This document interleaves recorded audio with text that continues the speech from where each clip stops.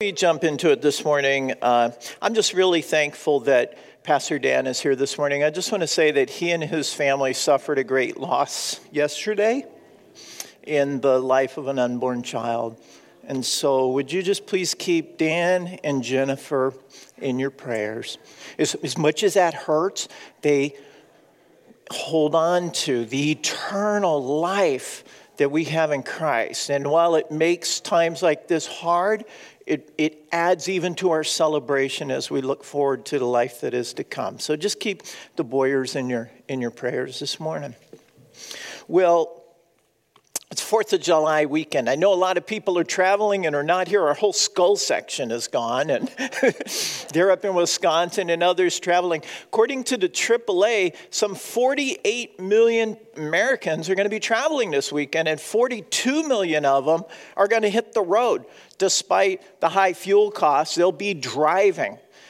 Now, you know, road trips aren't as bad as they used to be. Remember the days when you had to have a great big paper map to go on a road trip, and you'd unfold this thing and it was awkward, and then trying to read it when you go to like fold it to get to what you want to see, it's usually going against the grain of the folds, and then it tears, and it was just a real pain in the neck. Well, if you miss that, April 5th every year is a National Read a Roadmap Day. You know, why we would want to drag that back up when we've moved on, I don't know. Maybe we can just teach our kids something about what it used to be like in the good old days of a family road trip.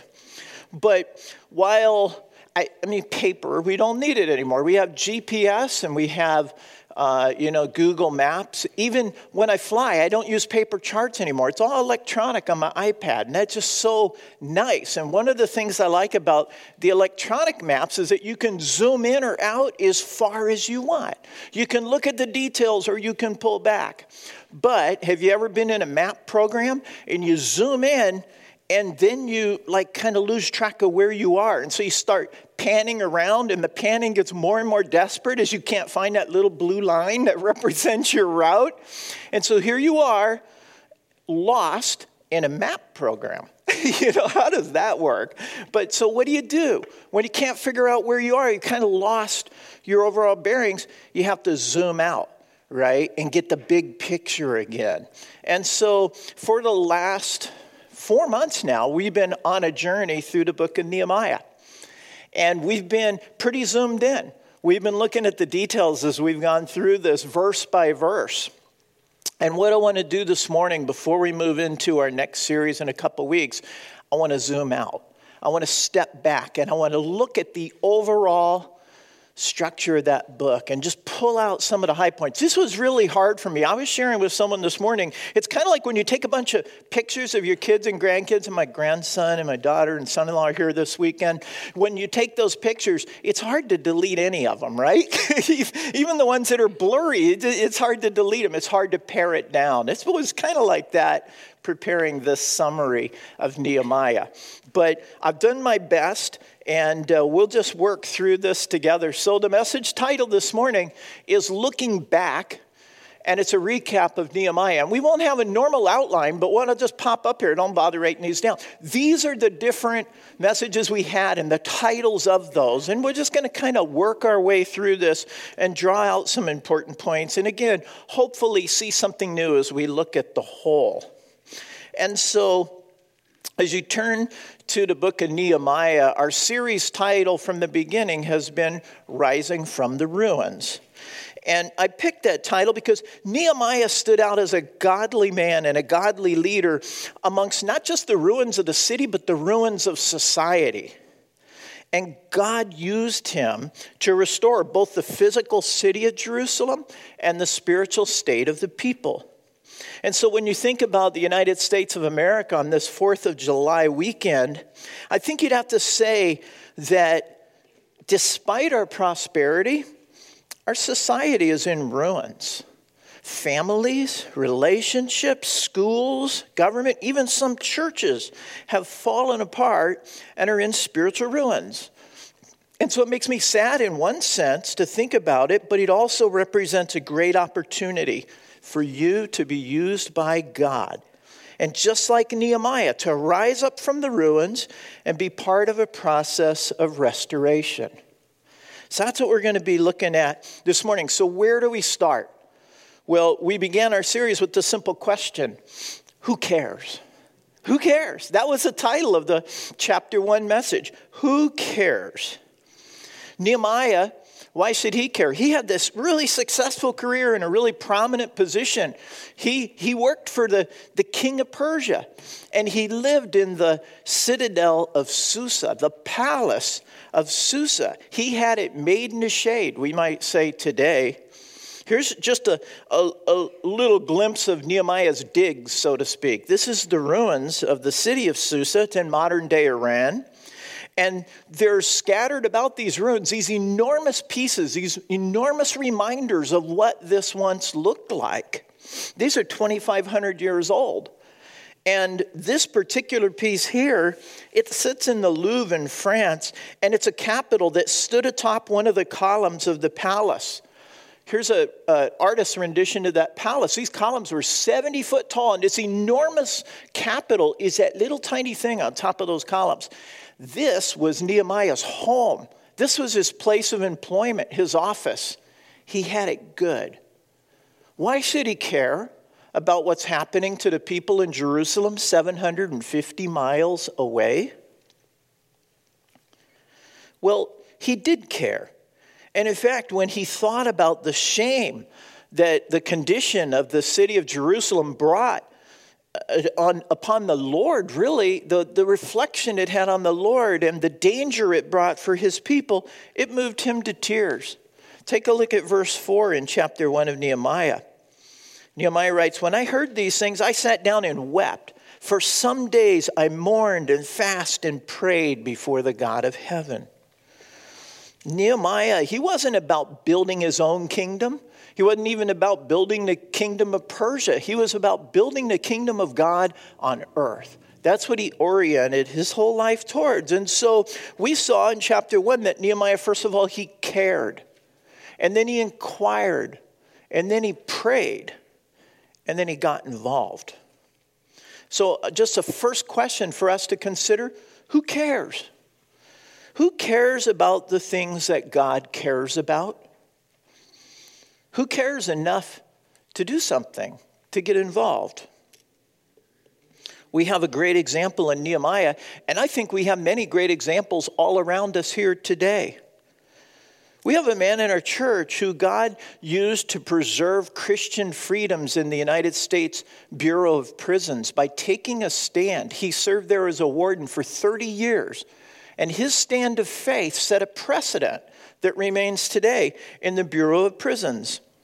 We have people in our church who are getting involved with the conduct of local school boards and who are serving as judges in polling places. We have people running Christian businesses that greatly impact the lives of their employees and are a bright light in a dark place in the communities where they work. We have people involved in Bible studies that are transforming marriages and families. We have people going into schools and going into prisons to share the gospel.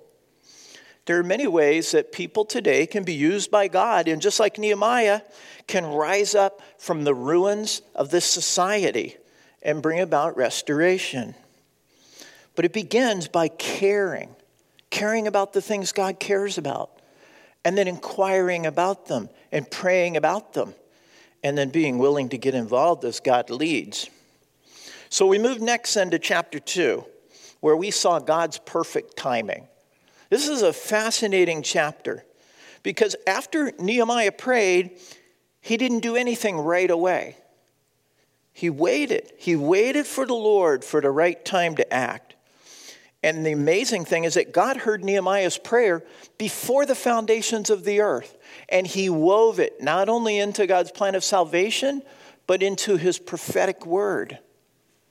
Nehemiah's prayer and the answer to it is part of God's plan of salvation and his prophecy of the Messiah. We looked at Daniel chapter 9, which is a mathematical prophecy of the very day in which the Savior would be revealed to Israel as the Savior, the Messiah. And we saw that it would be 483 years. by the Jewish calendar, 360 days per year, and that's 173,880 days from a specific event. What was that event? That event was the decree that King Artaxerxes gave to Nehemiah in Nehemiah chapter 2, verse 8. When Artaxerxes said, go, rebuild the walls of Jerusalem, that started the prophetic calendar. And we know that that was on March 14th, 445 BC. And so if you count forward 173,880 days, it's the very day in which the lambs were being presented for inspection before the Jewish Passover, the 10th of Nisan. Isn't that interesting? Well, it's also the very day that Jesus Christ was presented to the nation as the spotless Lamb of God who takes away the sin of the world. Remember how before Jesus went into the city of Jerusalem, he stood on the Mount of Olives and he looked out over it? He didn't rejoice, he wept. He wept because he knew they would reject him, and he knew the judgment that would come upon them as they rejected their Messiah. And this would come upon him, quote, because you did not recognize the time of God's coming to you. Or in the ESV, the day of your visitation. God had laid it out mathematically, and Nehemiah chapter 2, verse 8 was the trigger point for that prophecy of the Messiah. We saw God's fascinating, perfect timing, and Nehemiah waited on it. The late Warren Wiersbe said this, when you wait on the Lord in prayer, you're not wasting your time, you're investing it. God is preparing both you and your circumstances so that his purpose will be accomplished. Now, just a word of caution about waiting on the Lord. Don't use that as an excuse for inactivity. Well, it must not be the Lord's time yet. Why not? Well, he hadn't pushed me out of my recliner yet, so it must not be his time. No, see, waiting on the Lord means being ready and willing to move into action. We're just prayerfully waiting for the Lord's perfect timing. God's timing is always perfect. He can orchestrate world events and even world leaders. They're his servants, Proverbs 21:1 says. He can bring all that together to accomplish his purpose. And so then we come to some heavy lifting in the second half of chapter 2 and in chapter 3. And it's here that we're first introduced to two of Nehemiah's enemies. They're his antagonists, Sanballat and Tobias. Take a look at chapter 2, verse 10. When Sanballat the Horonite and Tobiah the Ammonite official heard about this, they were very much disturbed that someone had come to promote the welfare of the Israelites. How dare they promote the welfare of the Israelites? Now, Nehemiah was not deterred by this opposition, and we shouldn't be either. Whenever God is at work, we should expect there to be opposition. Jesus promised it. He said, you're going to face opposition. They hated me. They're going to hate you too. They're going to oppose you. So we have to remember that if it's God's will that we do something, then he will supply the wisdom, the strength, and the resources to get it done. We can't be deterred by opposition. Now, one of the things I love about the book of Nehemiah is that it presents this proper balance between the physical and the spiritual. And we see it at several points in this book. We see that these two go hand in hand. And so, yes, God would provide the wisdom, strength, and resources to get the job done. But that doesn't mean that Nehemiah could just sit around and wait for God to do the work. He couldn't just kick back. No, he had to be ready to go. Nehemiah had to get moving. And then God would work through him as he moves forward. We looked at this quote from Bill Bright, which I really like. He's the founder, the late founder of Campus Crusade for Christ. He said, remember, just as the turning of a steering wheel of an automobile does not alter its direction unless it is moving, so God cannot direct our lives unless we are moving for him. Yes, it's God's power It's God's resources. He's going to get it done. But he works through human agency. He works through us. So Nehemiah, he began with prayer, and then he moved on to planning. It was very practical. And it's not one or the other. The two go hand in hand. Prayer and planning go hand in hand. The spiritual and the physical. Listen to Proverbs 16:3. Commit to the Lord whatever you do, and your plans will succeed. See, prayer and planning, spiritual, physical, right there in the same verse. So we need to have the right balance on these things ourselves. Nehemiah did, and the people followed his leadership. And in verse 18, it says, they replied, let us start rebuilding. And so they began this good work. Well, then we move into chapter 4, where now we're going to see work and warfare. Chapter 4 is one of my two favorite chapters in the book. And I'll tell you why in a minute. But first look at verses 7 and 8. It says, but when Sanballat, Tobiah, and the Arabs and the Ammonites and the men of Ashdod heard that the repairs to Jerusalem's walls had gone ahead and that the gaps were being closed, they were very angry. And they all plotted together to come and fight against Jerusalem and stir up trouble against it. Here comes the opposition. Now, throughout this series, we looked at different archaeological evidence. And I love this personally. I love seeing these things. It's like history that we can see and touch. And so let me just pull a little bit of that in there. Nehemiah is the only book in the Bible where the name Sanballat is mentioned. And critics would say, well, he wasn't really an historical person. And that's what they said until 1909 when archaeologists dug this up on an island in Egypt in the middle of the Nile River. It's known as the Elephantine Papyrus. And it's interesting what this document says. It's actually a letter written in 407 BC to Sanballat's sons. And it reads, to Delaiah and Shelemiah, sons of Sanballat, governor of Samaria. And then the letter also states, we sent a letter to our Lord and to Johanan, the high priest, and his colleagues, the priests who are in Jerusalem. Jehohanan, I think it's how it's pronounced, was in fact the high priest during the time of Ezra and Nehemiah, and his name is recorded in both those books of the Bible. And then in 1962, they're digging around in this desolate cave near Samaria. It's believed to be the final resting place of Sanballat's family when they were conquered by Alexander the Great. And there were a whole other cache of documents, and one of them had a seal on it, a clay seal, and it's known as the Sanballat Bulla. And it's currently in the Israel Museum in Jerusalem. And this references once again his name.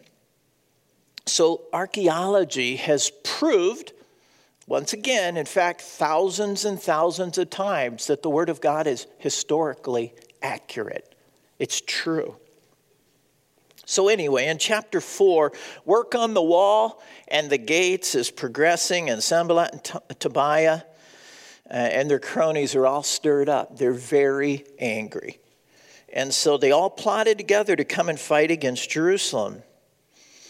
We said that expecting that the world will treat you fairly because you're a good person is like expecting a bull not to attack you because you're a vegetarian. It isn't going to happen. The bull's going to attack you. The world's going to attack you. So how did Nehemiah respond to that?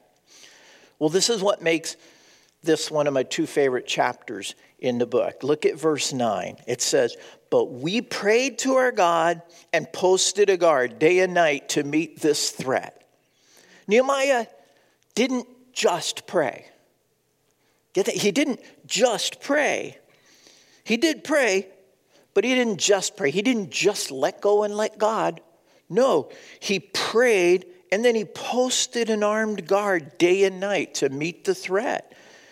In verse 13 tells us that these guards had swords, spears, bows. Those are lethal weapons. He was prepared to use lethal force to defend the city of Jerusalem if need be.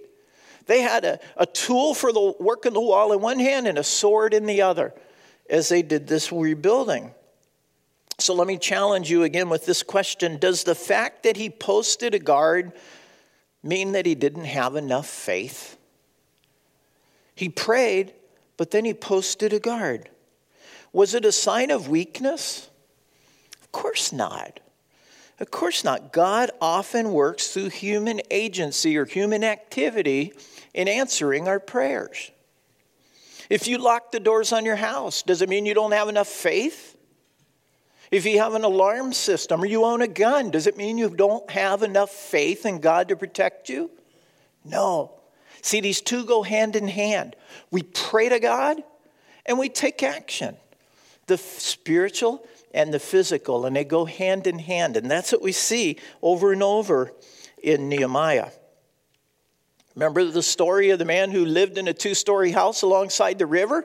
And the river was flooding. And they put out warnings on TV and radio and cell phone. Head to higher ground. There's a flood coming. And so a jeep comes by the man's house and he says, we need to evacuate you. You're going to drown. There's a flood coming. He goes, no, don't worry about me. God's going to take care of me. And he refuses to go. So the water rises and he has to move up to the 2nd story of his house. And now a boat comes by. And they say, we need to evacuate you. This place is going to flood. You're going to drown. Get out of here. And no, God's going to take care of me. I prayed to God. I'm trusting in him. The waters keep rising. Now he's on the roof of his house and a helicopter comes by with the loudspeaker. Hold on to the basket. We need to rescue you. You're going to drown. Oh no, I prayed. I have faith. God's going to take care of me.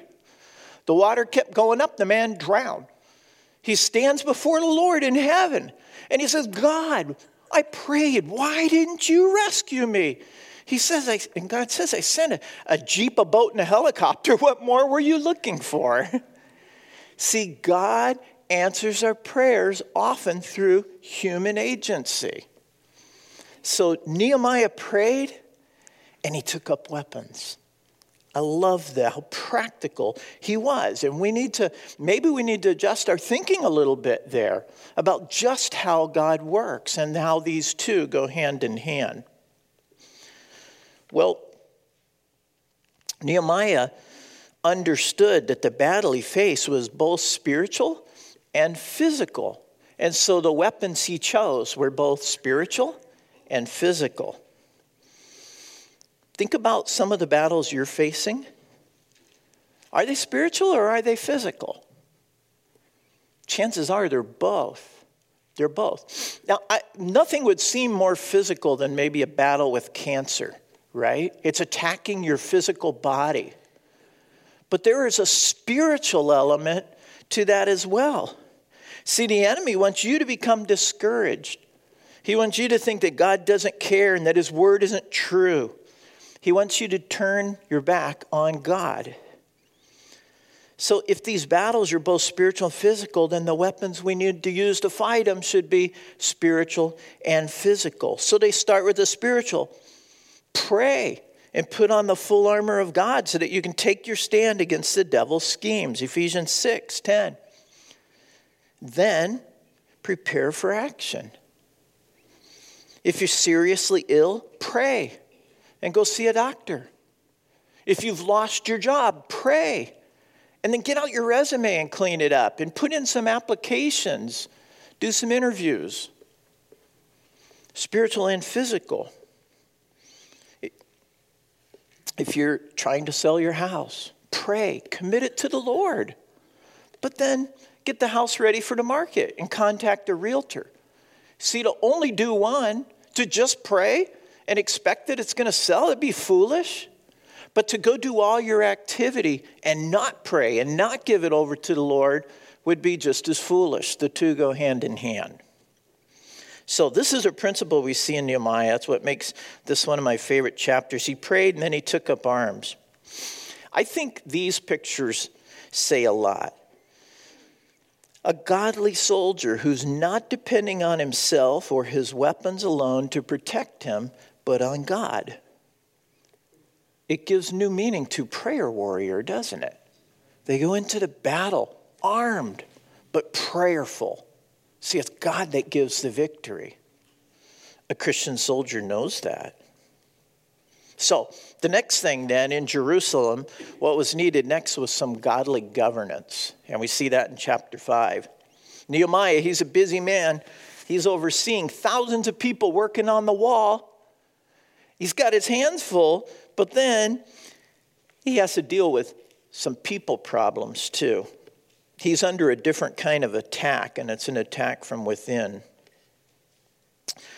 Some of the wealthy Jews were charging interest to their brothers, and in fact, they were charging what's called usury. Usury is excessive interest, and in ancient times, it could sometimes reach 50%.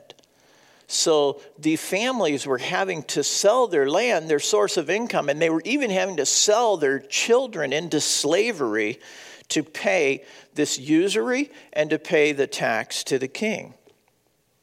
So this practice of interest and usury toward fellow Israelites was against God's law.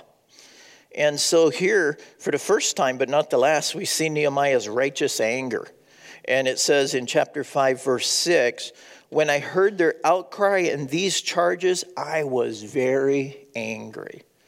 Nehemiah was ticked. He's like, you guys aren't supposed to be doing this. And so verse 9, "So I continued, what you are doing is not right. Shouldn't you walk in fear of our God and avoid the reproach of our Gentile enemies?" And down in verse 12, "We will give it back," they said, "and we will not demand anything more from them. We will do as you say." Really, they're doing as God says. But then Nehemiah says, "I summoned the priests and made the nobles and officials take an oath to do what they had promised."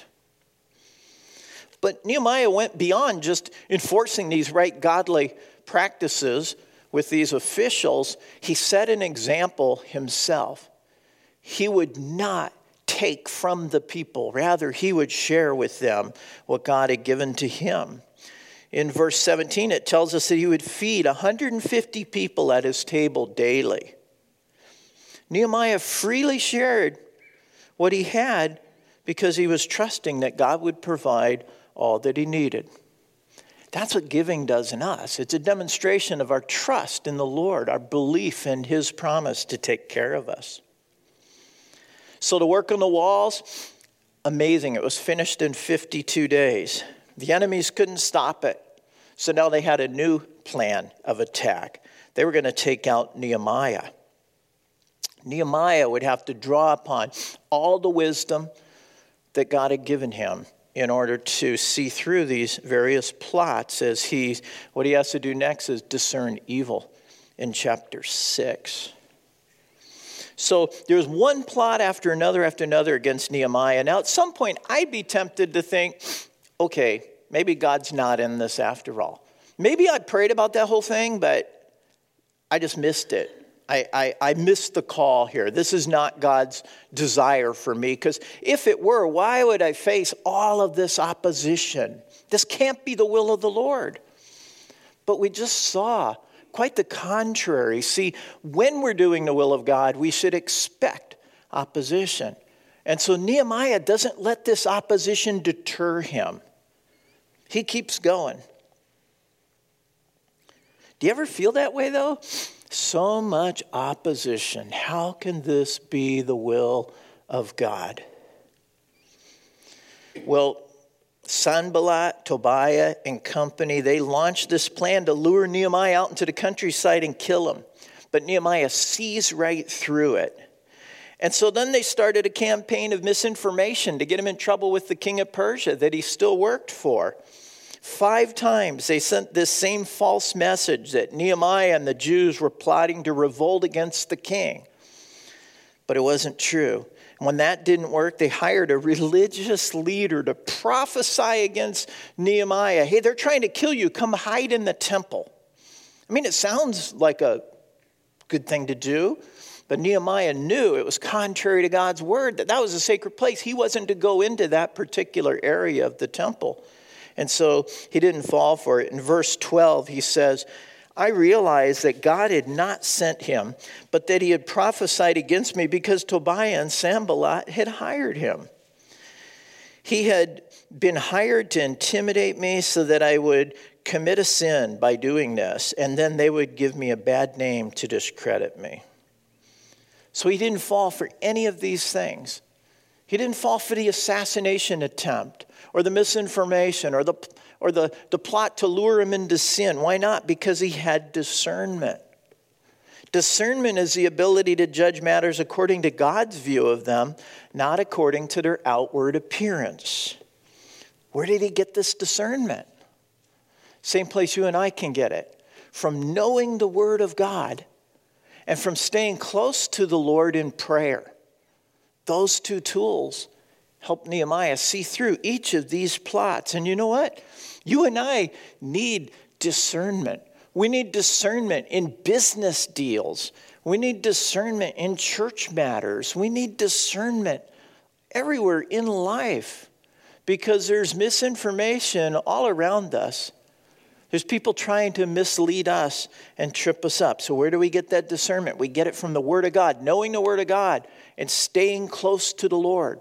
Those are the tools we have. And when we do that, the Spirit of God gives us the wisdom we need to make right decisions. So Nehemiah was able to discern good and evil. And then in chapter 7, the walls and the gates are nearing completion. And Nehemiah turns his focus toward guarding the work, we called it. And he does this by putting in place some rules and some qualified leaders. Now, chapter 7 is not one of my favorite chapters in the book. That's where he got into the first of several lists of long names. And no, Tony, I'm not going to read those names again. I'm thankful to be done with that.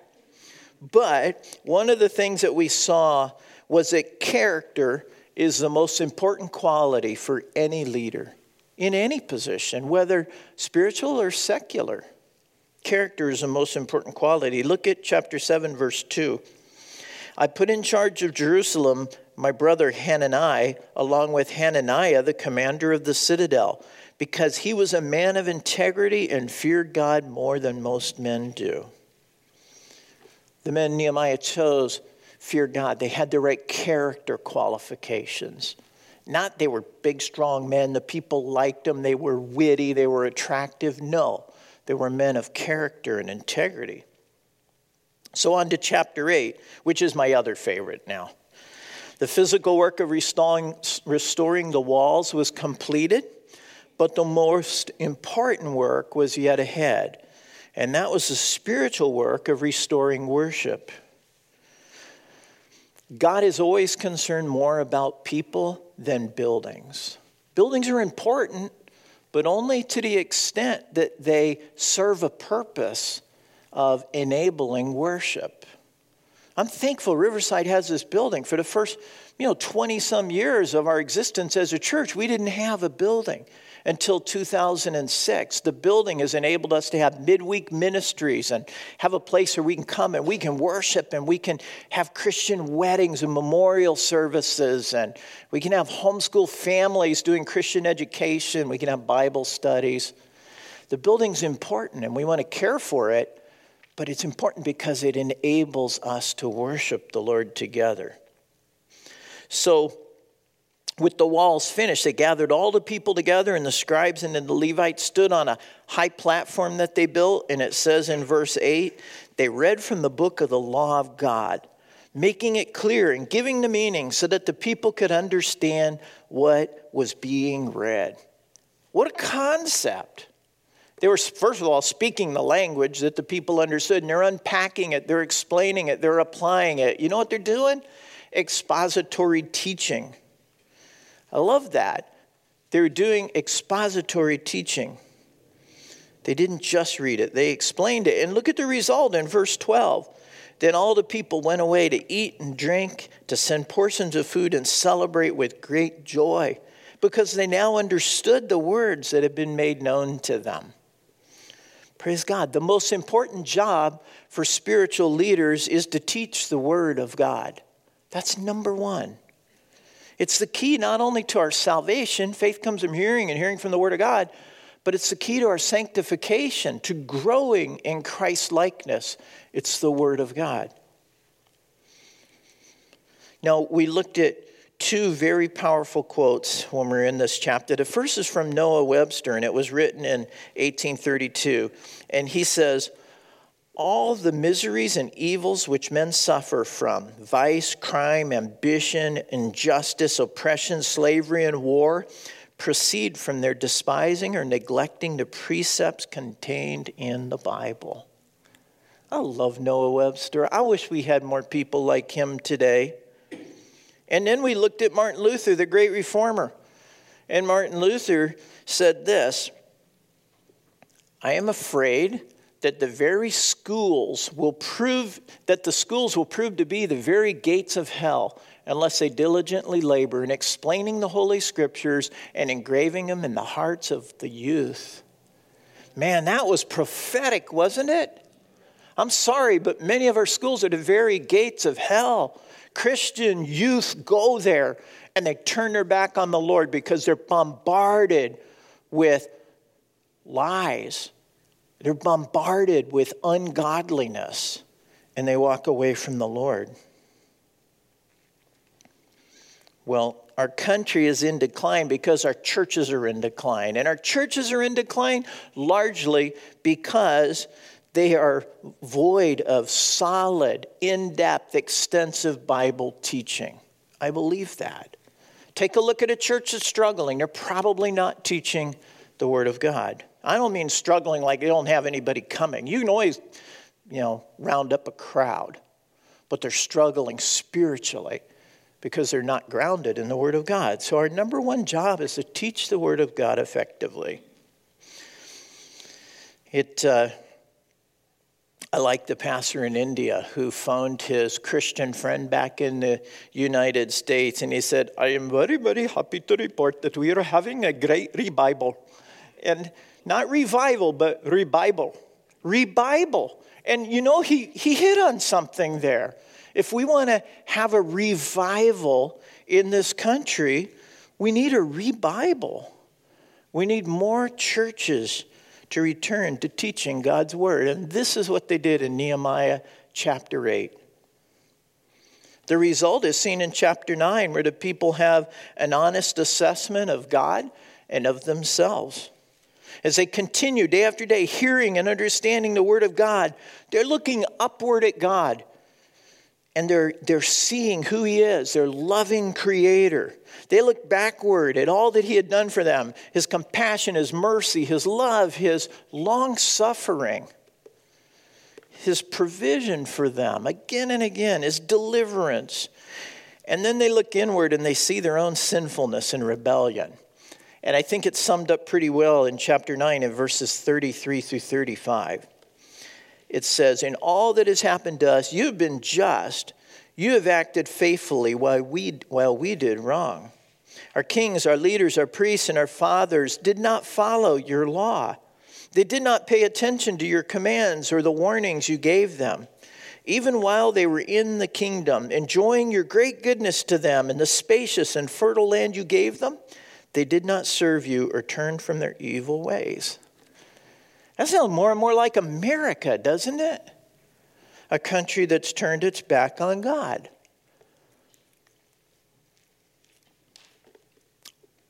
All of this, they realized as they were reading the Word of God. There was conviction coming. They looked upward. They looked backward at God's faithfulness. They looked inward at their sinfulness. And then finally, they looked forward in verse 38. It says, "In view of all this, we're making a binding agreement, putting it in writing, and our leaders, our Levites, and our priests are affixing their seals to it."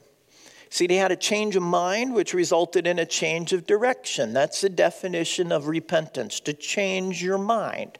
And when you do, it changes how you act. It changes the direction you're moving. As you reflect on the Word of God this morning, are there places where God is showing you that you need repentance, a change of mind? I've been thinking about that wrong. I need to change the way I think about this. I need to go the other way.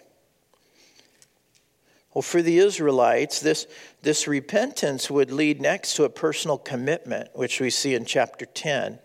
And there's another long list of priests and Levites and leaders that signed this commitment. I'm one behind.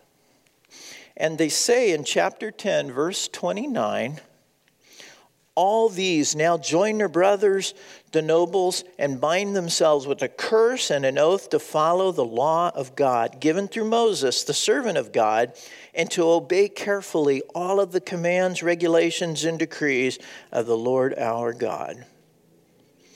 That's saying we're going to do this. We're starting fresh. We're starting over. We're going to follow the word of God. And they not only sign their name to it and make an oath, they say, curse us if we don't do this. They sign it with a curse as well.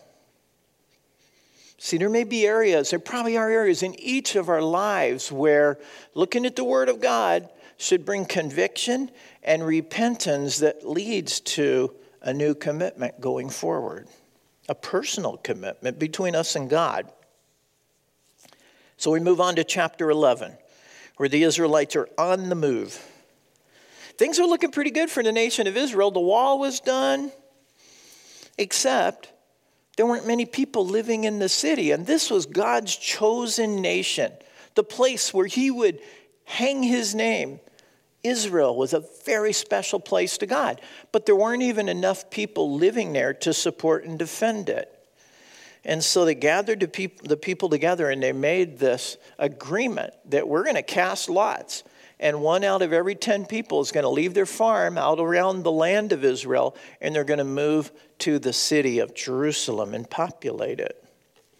And as we looked at this chapter, we asked these questions of ourselves.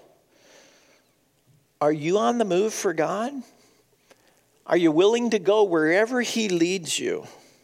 And maybe that's around the world, or maybe it's just across the street. Maybe it's into a school in Elburn. Maybe it's a prison in Rockford. Are you willing to go? Are you willing to move, to be on the move for God? And we looked at a couple mistakes that we can have as we evaluate that. One mistake is waiting for some miraculous sign rather than just following the plain, simple instruction that we have in God's Word. Well, I'm waiting until whatever happens. Well, read what God says about what he wants us doing, what we're called to be. It's in there. He's given us his commission. So don't wait for something miraculous to move you. And then a second mistake can be in only thinking of the big things that God probably isn't calling us to, and overlooking the day-to-day smaller things God is calling us to. Well, God hadn't called me to go to India and be a missionary. And that's probably true. He called one family in our church, but he probably hasn't called you. But has he called you to engage with your neighbor? Is he maybe calling you to get involved in that school program? We have more children wanting to hear the gospel than we have people willing to share it. Has he called you to maybe start some new ministry? See, we don't want to overlook the little things that God very clearly calls each one of us to. So are we willing to follow him? Are we on the move for God? Well, finally, next to last, we come to the high point in the book, and it's chapter 12. This is the spiritual climax, a spiritual summit, as Jerusalem, the city, is filled with joyful worship. Now, revival didn't begin with this joyful singing. It began with conviction and repentance, but it turned into joyful singing and worship. So we saw in chapter 12 this beautiful dedication ceremony for the walls and this joyous time of worship. Nehemiah gets a choir of thousands, 2 of them in fact, and they head out in different directions along the top of the wall, 2.5 miles of wall. And as they proceed along the wall, they're singing and they're worshiping God, and there's all these instruments involved. It's a loud, joyful celebration. We see in chapter 12, singing mentioned 8 times, thanksgiving 6 times, rejoicing 7 times, musical instruments 3 times. I mean, this is a worship service. And we looked at a quote that Martin Luther said, another Luther quote. He says, "Next to theology, I give to music the highest place and the greatest honor. Beautiful music is the art of the prophets that can calm the agitations of the soul It's one of the most magnificent and delightful presents God has given us. The freedom to come this morning and to worship the Lord together. Yet many of us look at it wrong. We look at it like, oh, I don't get anything out of that. It doesn't do anything for me. I'm not really musical. It doesn't matter what you get out of it. It's what we give to the Lord through it. We're giving him a sacrifice of praise. And so we come before the Lord. Now, this was pretty contemporary worship, I would say, at the time. I know worship music is something that can so easily divide people. And it's particularly challenging in an intergenerational church like we have, where we have singles and we have seniors and everything in between. Praise God. But some might go, I only want contemporary music. You know what? Last week, Matt led us in a very contemporary worship set. We had drums, guitar, electric guitar, keyboards. It was awesome. This week, something more acoustical, a little slowed down. These things are by design. You might go, well, I like that one, but I don't like that one. Get over it. For the joy, I'm sorry, I don't mean to be like mean, but I do mean that. For the joy of being a unified intergenerational body, let's give that over to the Lord as a sacrifice and let's worship him together. We really try to be intentional. We have 5 worship leaders and we want to worship the Lord in different formats and styles that are meaningful to different people. So remember this quote from A.W. Tozer? This one will kind of hit me between the eyes. It says, I can safely say on the authority of all that is revealed in the Word of God that any man or woman on this earth who is bored and turned off by worship is not ready for heaven. Yeah. Musical worship is what it's speaking of here. Now, studying the Bible is an act of worship. Serving, spreading mulch, it's an act of worship. But this is talking specifically about musical worship. So this is the high point. And the people lived godly ever after, right? If you're here last week, you know that's not how it turned out. I wish it stopped at chapter 12, but it doesn't. There's chapter 13. And in the final chapter, we see, chapter 13, bankruptcy, like spiritual bankruptcy. We called it spiritual entropy, the tendency of everything without outside energy or influence, the tendency of it to decay, to erode, to fall backwards. So Nehemiah spent 12 years in Jerusalem, but he kept a commitment to the king that at an appointed time he would return to Persia. And he did that, and we think he was there for 10 or 12 years. But then he heads back to Jerusalem, and what does he find? Spiritual entropy everywhere. The people had fallen backwards in the areas of leadership, stewardship, worship, and relationship. And it began at the top with the high priest, the highest religious leader in the land, Eliashib. What did he do?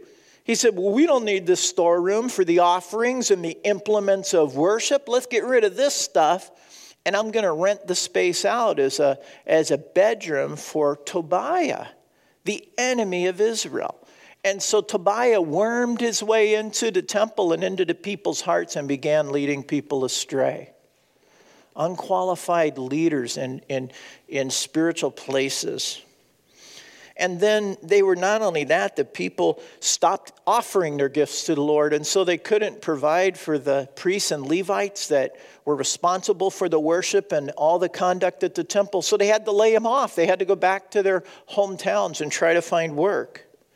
And the people are buying and selling on the Sabbath in contradiction to the Word of God, and they intermarrying with the pagans around them. They pretty much broke every single commitment that they made to the Lord just a few chapters before. Nehemiah had to again take charge. He threw Tobiah out. He threw his stuff out of the temple. And he rebuked and disciplined the people. He practiced like the ancient version of what we would call church discipline. Tolerance of sin is not a virtue. Jesus wrote to the church in Revelation, you know, you do this and it's all good, but I have this one thing against you. You tolerate that woman Jezebel who leads people astray by her sexual immorality. But we got to tolerate it. It's love. No, it's not. It's sin. Remember, love never endorses sin. So Nehemiah had to clean house. But aren't you thankful that your salvation is not based upon how well you can keep the law of God or the commitments you make to God? Aren't you thankful for that? Because what this chapter and this book really reveals is a nation that was in desperate need of a Savior. That's what we see. And that was the whole point of the law in the Old Testament, to point us to Christ. Romans 8:3-4, it says, "For what the law was powerless to do, and that it was weakened by the sinful nature, God did by sending his Son in the likeness of sinful man to be a sin offering. And so he condemned sin in sinful man in order that the righteous requirements of the law might be fully met in us, who do not live according to the sinful nature, but according to the Spirit." So as New Testament believers, if your faith is in Christ, you have something that Nehemiah and his people didn't have.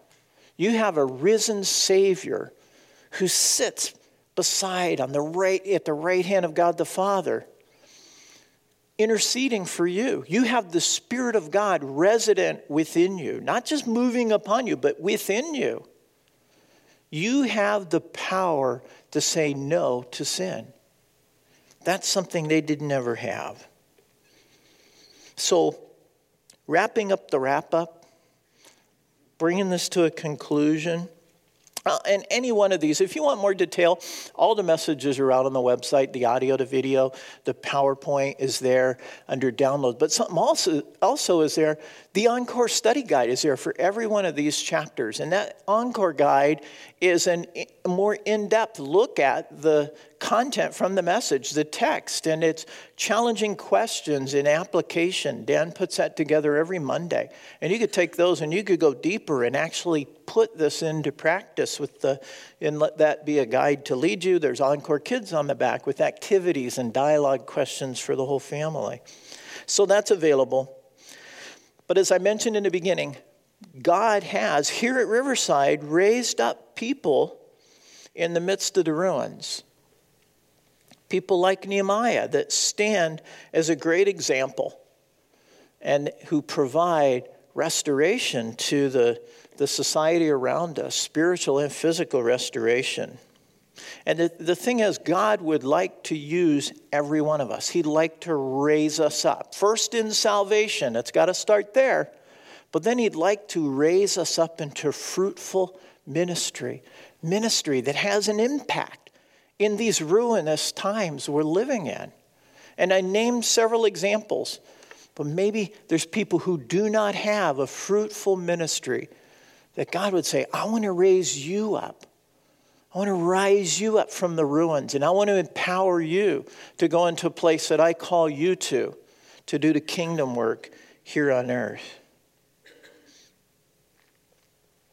Well, that's what I hope we take away from the study of Nehemiah, that we want to be about spiritual restoration and that God can equip us to do just that.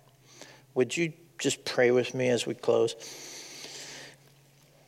Heavenly Father, we sometimes sing the hymn, "How firm a foundation, you saints of the Lord, is laid for your faith in his excellent word." And that's what I see in this book of Nehemiah, God, a firm foundation, a rock-solid example of faithfulness. God, I pray that you would use this word to challenge us and to change us. Change us into the men and women that you want us to be. And fill us with your Spirit. And give us a renewed passion for your work, God. Raise us up from the ruins around us. And use us, use me in a mighty work of restoration, God. And do this for your kingdom and for your glory, we pray. In Jesus' name, amen.